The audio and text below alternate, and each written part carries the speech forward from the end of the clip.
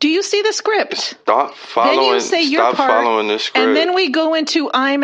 You wrote the fucking script. I'm following the script. When I heard it out loud, I decided I wanted something different. Get your shit together. I decided I wanted something different. OMG, then fucking switch it in the script. But I don't understand why you didn't just intuitively feel what I felt in that moment. Because I don't agree with you. What do you mean you don't agree with me? I think you should go. We have I think you should go straight into in season 1. We dreamed together. They don't even know who we are. But if you want to switch it up, fine. I'll switch it up. How about this? Dive Injustice is back. Welcome to our inaugural episode. Sum it up. You sound like a used car salesman. I'm gonna. It feel like there should be those like wacky balloon I'm walking things away. I'm walking away. I'm getting myself something to drink. You fucking fix the script, and I will be back with some alcohol. It's too early for that. Welcome to...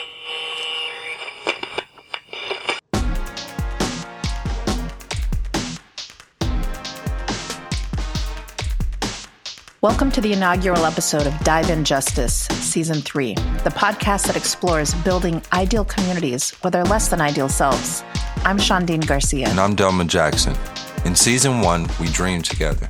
In Season 2, we looked at the ways we can be our own nightmare.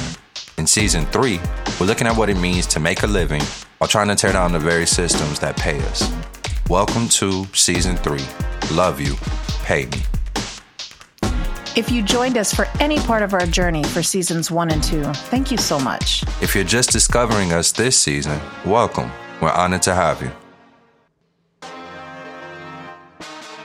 To open up this season after a long hiatus, we thought we'd start by checking in. We'll catch up with one another, talk about our hopes for this season ahead, and figure out whose fault it was that we took so long to start Season 3 in the first place. It's very clear, though, Delma, it was your fault. Anyway, we'll be right back.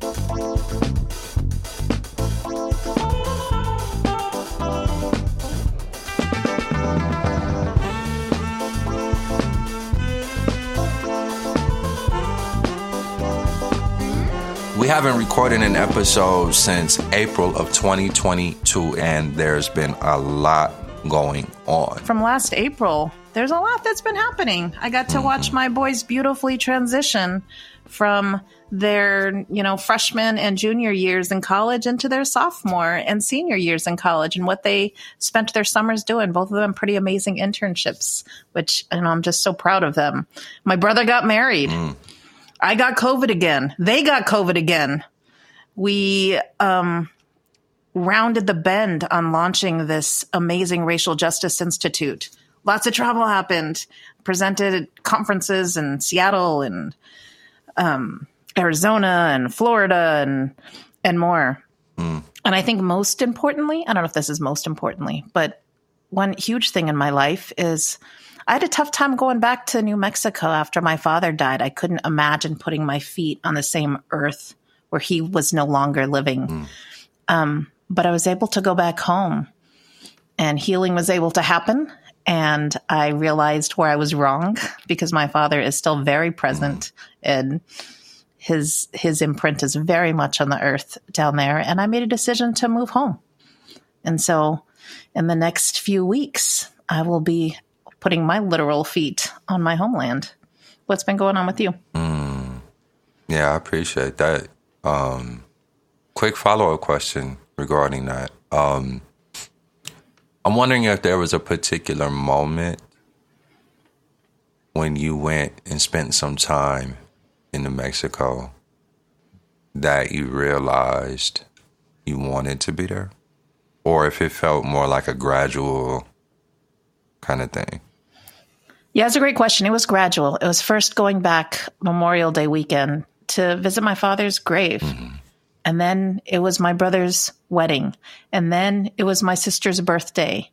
And then one of my brothers said, why don't you live down there for a month and see what it's like, and see what it's like to be there, not around weddings and funerals and all that stuff, but just to be. And when I was there, that was it. That was the final yes. I absolutely, so gradual until that last month living with my aunt and my uncle, when I realized, no, I want and need to be home. That's what's up. I'm happy for you. I'm excited for you. And I imagine, since you're going to be closer to family again, unless your family is the exception to the rule, I imagine that's going to be its own kind of mixed bag at times. And it's right. There's going to be some great times, and I'm sure there's going to be some dramas along the way. But I think overall, it's always good when we can be around our kin folks. So yeah, I'm excited for you. Well, I think also two things to that. I do have a lot of both given and chosen family up here in the Pacific Northwest. Sure. And so moving away from them is hard. But in terms of that very true reality about family coming with, pros and cons, it was very different when I was back there, in my earlier stages of life to going there now. Mm-hmm. And I hope this assumption is true, that I've grown. Mm-hmm. Mm-hmm. And have more patience, more forgiveness, more life experience that can help create that empathy that I think sometimes wasn't always present when I was younger. Mm-hmm. Yeah. In a perfect world. Yeah. And I have to imagine, too, with that empathy, right, there is hopefully a stronger sense of creating and maintaining healthy boundaries. Yes. Right. Here's hoping. Fingers crossed. That's what my therapist. So my therapist says. here's hoping. I dig it. Let's talk about you. You've had a lot of action, a lot of stuff going on. There's been a lot going on, to be sure. If I cast all the way back to summertime, spring, summer, I had my first trip to Mexico. My partner and I spent some time there, and that was great. I had never been. And we had a really great time. And I was like, I'm somebody who didn't grow up taking a lot of vacations. And so this was our second actual vacation, right? The only vacations I've had up in my life have largely been, with a couple of exceptions, with her, right? In my adult life particularly. So we did Hawaii last year, and this year we did Mexico. And so it was dope. Outside of that, just a lot of travel within the States, though. 90% of it for work. But it's kept me very busy, and it's meant leaning on all kinds of support networks and systems, right, in order to be able to do that and still make sure the kids are situated and all of that good stuff. But yeah, DC, Seattle, Portland, New Mexico. And I'm probably forgetting a couple places as well. But yeah, it's been a lot. Houston. That's right. It was just in Houston. And so there's been all of that. I got COVID again when I was in Portland, right? Came home with that gift that kept giving. What else? My daughter started driving this year, which is celebration. I think I'm drilling a hole in a passenger side floor, trying to act like there's a break there. It's not. Well, shit, my car, which is a new car, by the way. That's another thing, right? I got a new car in November, and it's my first, newer, nicer car, and I'm all, excited about that. And it's about to be a Flintstones car if I don't chill out trying to put a hole in that motherfucker. Yeah, so that's a big deal to me, and we're both nervous about it. So, but she's doing well.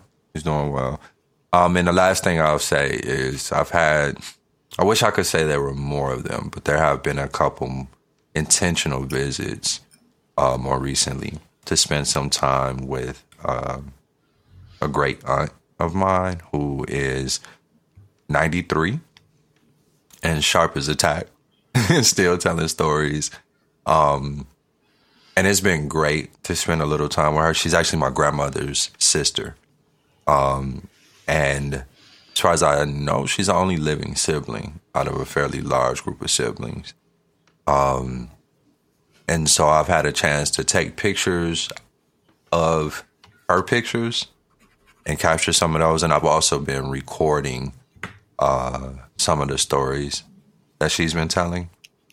And I don't know yet what I want to do with all of that, but it's been really great just to capture some of that. And my goal is to try to get over there more often. I cannot take for granted that she's going to continue to be around forever, obviously. And so I really want to make sure, to capture that.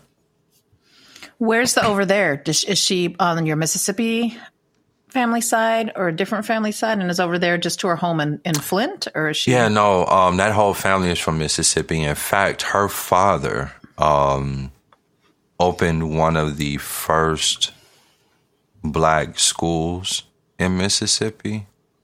Obviously, during the days of segregation, this is like post-slavery, right? And you had just huge swaths of young Black folks who had no access to education, of course. And so that's something he took on. And she just has so many stories about what it took for him to open up those schools and to fend off attacks from white folks in that surrounding area who didn't even want to see him do that, right? And so, I mean, house getting shot at, right?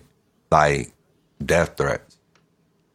But he fought and was able to do it. And so my aunt, who I've been visiting with, ended up becoming a teacher in one of those schools. And so much of that was lost after Brown v. Board was passed, right? And so that whole history is something that I've come into largely academically, but it's been really dope to understand that my family's history is so wrapped up in all of that and the fallout from that. Yeah. Yeah, I can't wait to listen to some of those recordings with your great aunt. Yeah, I'm looking forward to spending some time with those and curating them and putting them in order and all of that. Yeah. I have one more follow-up. My sons have actual skits where they will reenact what I do in the passenger seat when they're driving, and it is high comedy. I'm sure it is. I imagine, given your height, you have to sit so close to the dashboard.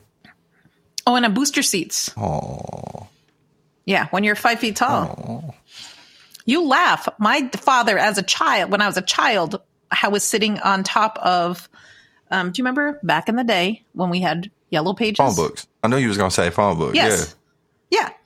So not only did I have to sit on phone books so I could see over the dash, he also had to he would cut up 2x4s into blocks and put them on the clutch and the brake because I couldn't reach. I couldn't get the clutch.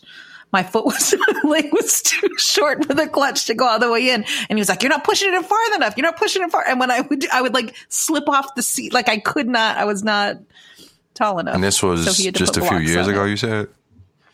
Yeah, this was like 2 weeks ago. Yeah. That's what I thought. Oh, God. When we come back, painful.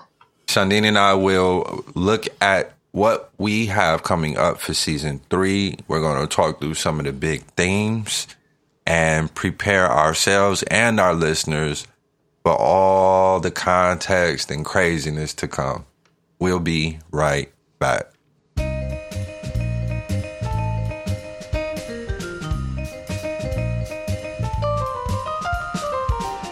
Thank you for giving Diamond Justice a listen. We recognize that your time is the most valuable currency you have. If you're digging the pod, there are a couple of things you could do to show your support. First, head over to your favorite podcast platform and leave us a review. It just takes a few seconds of your time, and every review helps us grow our listenership and broadens the conversations we can have together. The second thing you can do and should do is consider supporting the podcast by visiting our Patreon page at patreon.com/dive_in_justice.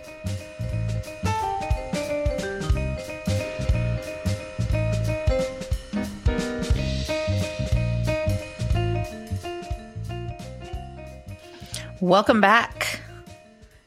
For those of you who listened to us for season 2, apologies, because this is going to be a little bit repetitive for you. But those of you who are new, we just wanted to let you know that, what we did in season 2 we had some profiles in petty. We welcomed brilliant activists and thinkers from all over the planet and featured several voices from the Center for Whole Communities and Friends of Shoreline Consulting. And we really invite you, if you're new, to go back and listen to some of those. Yeah. Moving to season 3 is different, though. We wanted to look at the systems we work in. This has always been kind of the meta goal of this pod, right? If you're doing work in social justice while trying to make a living, you'll often find yourself in this tension between trying to embody justice and knowingly embodying a disembodied experience, right? A way of disconnecting from your values just to render yourself all the more hollow in order to keep the work that you want to be doing. And we want to explore some of those themes in there. I mean, even in preparing for this inaugural episode, we talked for about an hour and a half on what that disembodied experience is. And so we really wanted to get in and unpack the layers of what that is and what that looks like as we're trying to do, you know, what my father would call God's work, or what other people would call, you know, the work that the earth is asking of us. And so one of the themes we wanted to jump into is contemporary Toms. So I just went and spent some time celebrating the birthday of one of my favorite college professors, Dr. Melvin Peters. And the term contemporary Toms is one he introduced me to. He used to talk about them all the time, right?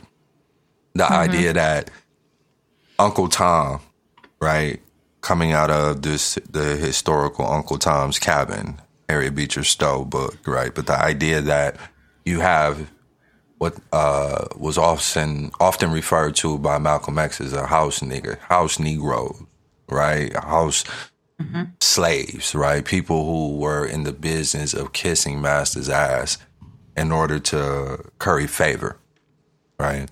And so Malcolm would often make this comparison between the house slave and the field slave. And the idea is that the field slave wanted to end the system while the house slave was buying into the system. And as much as I want to see myself in the field, right, with that mentality of, yeah, let's turn on the system, let's do this thing, let's get this freedom, let's get this liberty and all of that, at the end of the day, I can sometimes see myself tap dancing for these white folks. Yep. Period. Yep. Right. Which forces us to ask that question of ourselves, like, how does indoctrination leave us feeling less connected to our authentic selves? Yeah. Because that dance is real. Yeah. And it cuts two ways, right? I want to get access to resources. I want access to education. I want access to the finances and comfort in a certain way of life. I want those things. But I'll never be fully embraced by the larger culture that I'm flying toward. And in the meantime, I'm perceived as flying away from the culture that gave birth to me in the first place. Right? Yep. So when I go home, in quotes, right? When I go around the spaces and places I grew up in, north side of Flint, when I go to the bars and the social scenes in those areas, I may or may not be fully embraced by those folks either. Yep. Right? So it cuts both ways. And what am I supposed to do with that? And at some point, that those cuts start to get at us. And no matter how much we've been sort of suppressing them, as we were talking about aging a little bit earlier, that shit comes to the surface. We can't keep suppressing that any longer. I find myself the more, and I credit, you know, one of my dear friends, Rita, with this, but she's constantly talking about what does that mean for to recognize where in our bodies we're feeling it. And I reject that because it's too hard and painful to do it. But the more I started doing it, the more I started thinking about what impact does this tap dancing have on us? The more my body is reacting so quickly. Like even today when we were talking about something, Out of nowhere, I was like, oh, wow, shit, that made me cry. And so we can't keep ignoring the context of contemporary Toms. Not at all. And the toll that it takes on us as a result of judging ourselves, being judged by others, right? Like, I love the concept of a contemporary time. I love being able to call someone else out in that regard. And as I interrogate this idea, it feels like it exists on a spectrum. And there is no doubt in my mind that there's going to be whole swaths of people who look like me who would turn around and call me a Tom for the work that I do and the compromises I make. But then I turn around and refer to someone else over there as a Tom for the work they do and the compromises they've made. Yep. And so whether that's fair or not, whether it feels like I'm being outcasted or called into an examination, can feel different day to day, right? Depending on who the messenger is and what it is they're telling me, right? And I'm struggling with that. I'm currently struggling with that. And I think anyone who does this kind of work has to struggle with that sometime, right? I think so too. I think, and that sort of leads into, you know, some of our future themes. Like, part of, I'm hoping, part of the goal is to humanize ourselves to people who are doing this work. And it requires us to think about, well, for me, the age old, what's the message to your younger self? Because if we can actually start talking about those messages to our younger selves today out loud, anyone who is that younger self maybe doesn't have to go through the painful part of the work that we're doing. Yeah. And to that end, some of that work can look different over time, right? And so one of the themes that is coming up for us this season is looking at what we've called soft hard lines, right? And it's this idea that, so for me, for instance, when I was initially politicized, I was so rigid in terms of right and wrong. I was so rigid in terms of who's an Uncle Tom and who is not. What is Tom behavior and what is not, right? And if you were not approaching the work the way I was approaching the work, then you were fucking Tom. End of story. Ain't nothing to talk about. And all the repercussions that came with that, like all the new words that they have now, canceled. Oh yeah, canceled you back then. Wore that like a chip on my shoulder and weaponized the fuck out of it. Unforgiveness, binary thinking. It was either or. Yep, exactly. And as I have aged, I look at my lifestyle. I look at the expectations I have around what I should have access to, right? And I have definitely gotten accustomed to certain creature comforts that I love so much. I will fight you if you come take them, right? But what does it mean for how I not only look at myself and the compromises I've learned to make along the way, but the message I would give to my younger self, right? There's a type of calming down I would want to convey to my younger self. Like, can you open up a little bit? Fuck yeah. Like, can you chill a little bit on that? Right? Preacher man? Fuck yeah. Right. Also, it's a fucking lonely place to be. Yeah, so not only just calm down, but calm down and, like, go hang out with another human. You're okay. Yeah. This person's okay. Yeah. We're all okay. Yeah. And I'm not talking to be egregious. Like, I don't mind weaponizing my shit against, you know, fucking borderline Nazi assholes who I went to school with. But But I knew in college, I can even name the incidents of the folks who I just canceled. Mm-hmm. Because they were not the hard line that I expected them to be. That I felt like I needed them to be. It was almost like a lifeline. If they weren't, then fuck it. I could only surround myself with people who are as hardcore. What? You had to burn the right incense. You had to wear the right T-shirts. You better be listening to the right music. And you better be reading the right books. You better be even pronouncing names in the way that, like, it's not Manuel, it's Manuel. And if you didn't say Manuel, then fuck, sell out. I didn't even speak Spanish. What the fuck? What the fuck? Exactly. And where does that come from? Jesus. Yeah, rigid as fuck. And so I look at where I was. I look at where I am. And as much as I'm glad that I'm not so rigid, on one hand, there is also a fear that I've compromised too much. Right? I agree. I mean, not agreeing that you compromised. I'm saying, I'm like, agree. I've been meaning to talk to you about that. I'm glad you're being honest. Yeah, you have. I mean, agree. That resonates with me 100%. Yeah, I don't have the Zoom reaction to put on this. Word. But there's 100%. Word.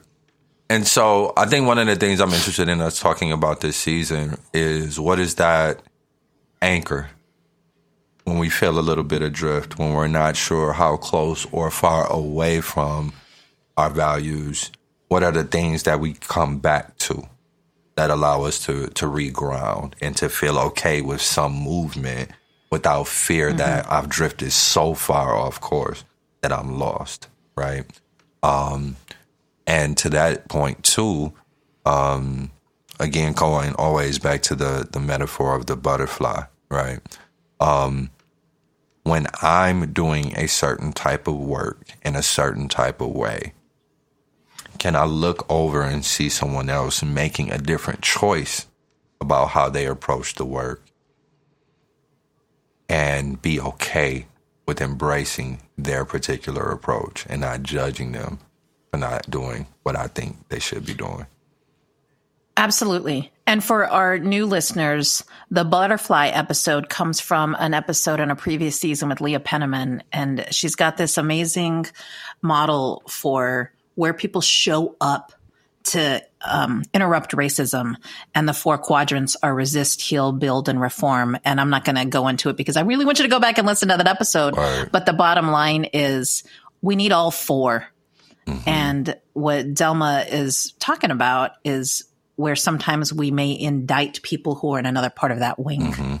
Yeah, exactly. And so it is my hope, right, that as I mature, as I evolve, as we all do, that we are able to hold true to our own values, hold true to what feels right for us to do, while simultaneously giving space for others to approach the work in the ways that feel right to them. And to add another layer of complexity, if I truly believe you're off the mark, is it my knee-jerk reaction to just judge you and dismiss you? Or, in keeping in my values, do I invite you into a conversation? Do I invite you into a space? Not to bash you for not doing the quote-unquote right thing, but rather to hold space with you to understand what you're seeing that I'm not. Let me let you know what I'm seeing that I don't think you're seeing. And can we come to a place where there's some building we can do? Well, let's also be clear about where the compromise is within that moment. It depends on who it is we're talking to, right? Because to be fair, there are some people that I don't give a shit about them. I mean, I want to. Right? Where I just want to fucking bash them. Right. Like, I just want to bash them. I'm sorry, not sorry, as my friend Margaret taught me. Right? Versus being able to maintain that relationship with the client so that you can get paid, or with that person because of positionality. Right? And so lots of stuff comes up for us around what's our obligation. No question. What is our obligation, right? And how do we become okay with that sense of obligation moving around as life continues to happen. Right? Because what I feel obligated to do today may or may not be real for me tomorrow. Period. And what I have patience for as we're navigating a system of, insane oppression. And I'm not to say that I'm not without privilege. I have a good job. I have more than one car. I have a nice house. I have a roof over my head. Like, good job, not okay job. And what is our obligation? And what you just named is such a good segue into yet another conversation I know we've been looking to have, which is around privilege and integrity. Is there a relationship there? And what I mean by that is, so when I think about the choices, I'll use my mom as an example, right? My mother... Hey, hang on. Your mom's going to be listening to this episode. Are you ready? Yeah. No, I'm good. I think this is a safe space for everyone involved.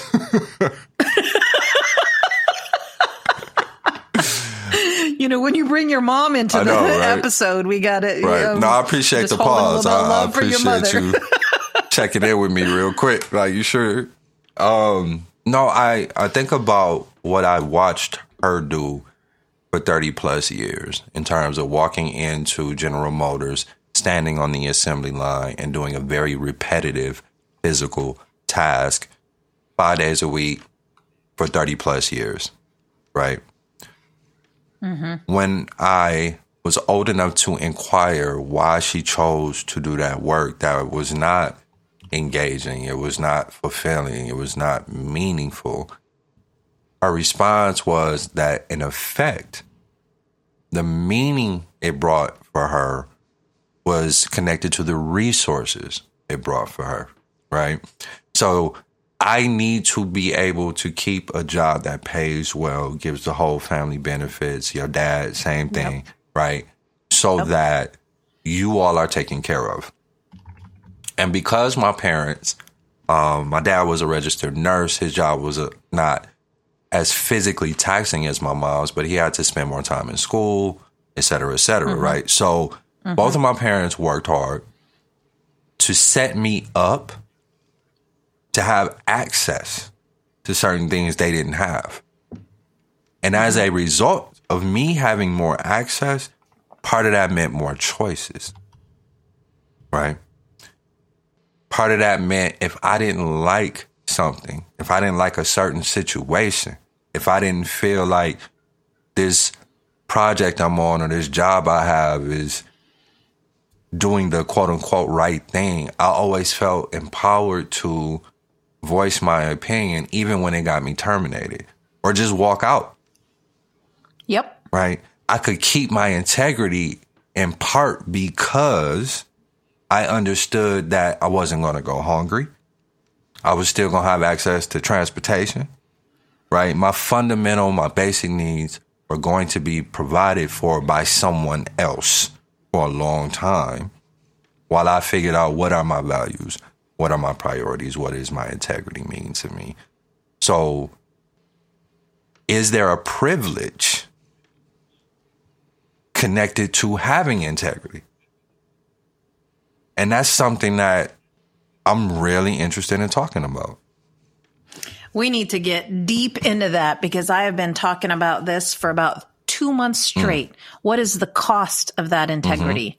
And we were just trying to break it down even earlier when we were talking about, before we started recording, what are your alternatives? Are we actually between a rock and a hard place trying to live into this integrity? Let's just use that phrase for right now. So I used to say, fuck that. I'll work at McDonald's before I'll blah, blah, blah. Shit, that's my fucking option. Like, I would say that flippantly, but it's not like working at McDonald's wouldn't compromise every ounce of my fucking soul. And so, we have to get into what does living into this integrity cost us as we do this work. Yeah. Yeah. And if I suddenly lose a bunch of resources and my most basic needs are no longer met necessarily, what does that do to my integrity? Yep. At what point which things can you take away, or how many things of mine can you take away before I'm like, you know what? I'm about to start selling crack. Right. Or at what point do we then actually find ourselves embodying the very system we want to dismantle? Yeah. And those are options on either side, like this from here to here, right? Yeah, exactly. I could tap dance for y'all and keep this good paying job, or I can stick with my integrity, cuss all y'all out, and be broke as hell. Or I'm just selling crack. To elementary school kids in a black neighborhood. In my neighborhood. In a black neighborhood. On the reservation. You know what I mean? Yeah. They're pretty much we're the worst beings on the planet. And sleep good at night. Right? Jesus Christ. Listeners, if any of this resonates with you, any of the themes that we've covered, please tune in. Absolutely. Come join us. We don't have answers. We have a ton of questions. And we are excited to bring some of those themes, topics, questions to you all in the hopes that it becomes a two-way conversation, right? We're excited to bring in some guests. And given how long it's been since we've recorded, I think we're going to be a little selfish this season and just hang out, just the two of us for at least the first half of the season. Yeah. And then start bringing, I think... Mm-hmm.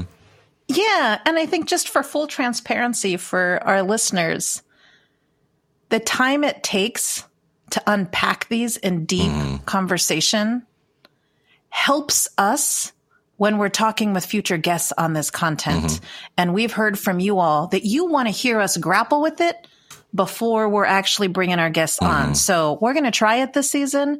And if at the end of season 3, some of you are like, nah, you should have had you all and then the guest and then you all and the guest or more of the guests. Well, then we'll respond to that. So this is us responding to you all saying that you all wanted to hear the raw recording of us really trying to talk openly about these tensions and then pull our guests into that. Yeah, absolutely.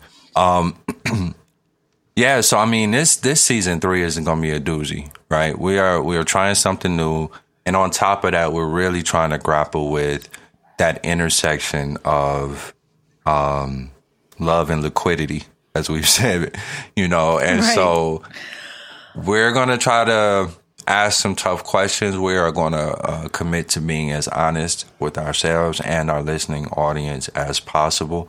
We're really excited for this conversation. We're really excited for some of the guests that we will have coming up. I'm really excited to see how this comes through. And the spirit of being honest and transparency and a little scared. Oh, of course. And a little scared to actually speak this truth that lives out there. Super excited. I agree with Delma. And I don't want to lie. A little scared. Yeah. With that, before we get ready to close out for this inaugural episode, I just wanted to invite Shadiin to just apologize to our audience for us taking so long to get season 3 going. If you wanted the space to do that, I felt like this would be a good time. So go ahead. Listeners, I humbly, sincerely, honestly, and authentically, from the bottom of my heart, apologize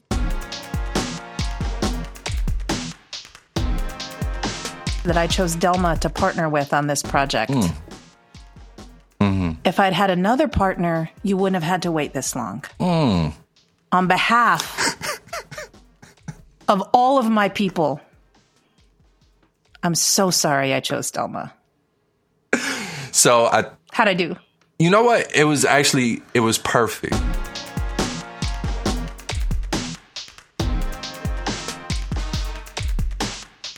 Dive in Justice is a co-production of the Center for Whole Communities and Shoreline Consulting. The Center for Whole Communities exists to build capacity at the individual, organizational, and community level to deepen awareness, embrace differences, and value relationships, thus making change possible. Shoreline Consulting co-constructs solutions and strategies that align with your goals and leverages the voices, perspectives, and wisdom of those who stand to benefit. For more information on Center for Whole Communities, find us at wholecommunities.org.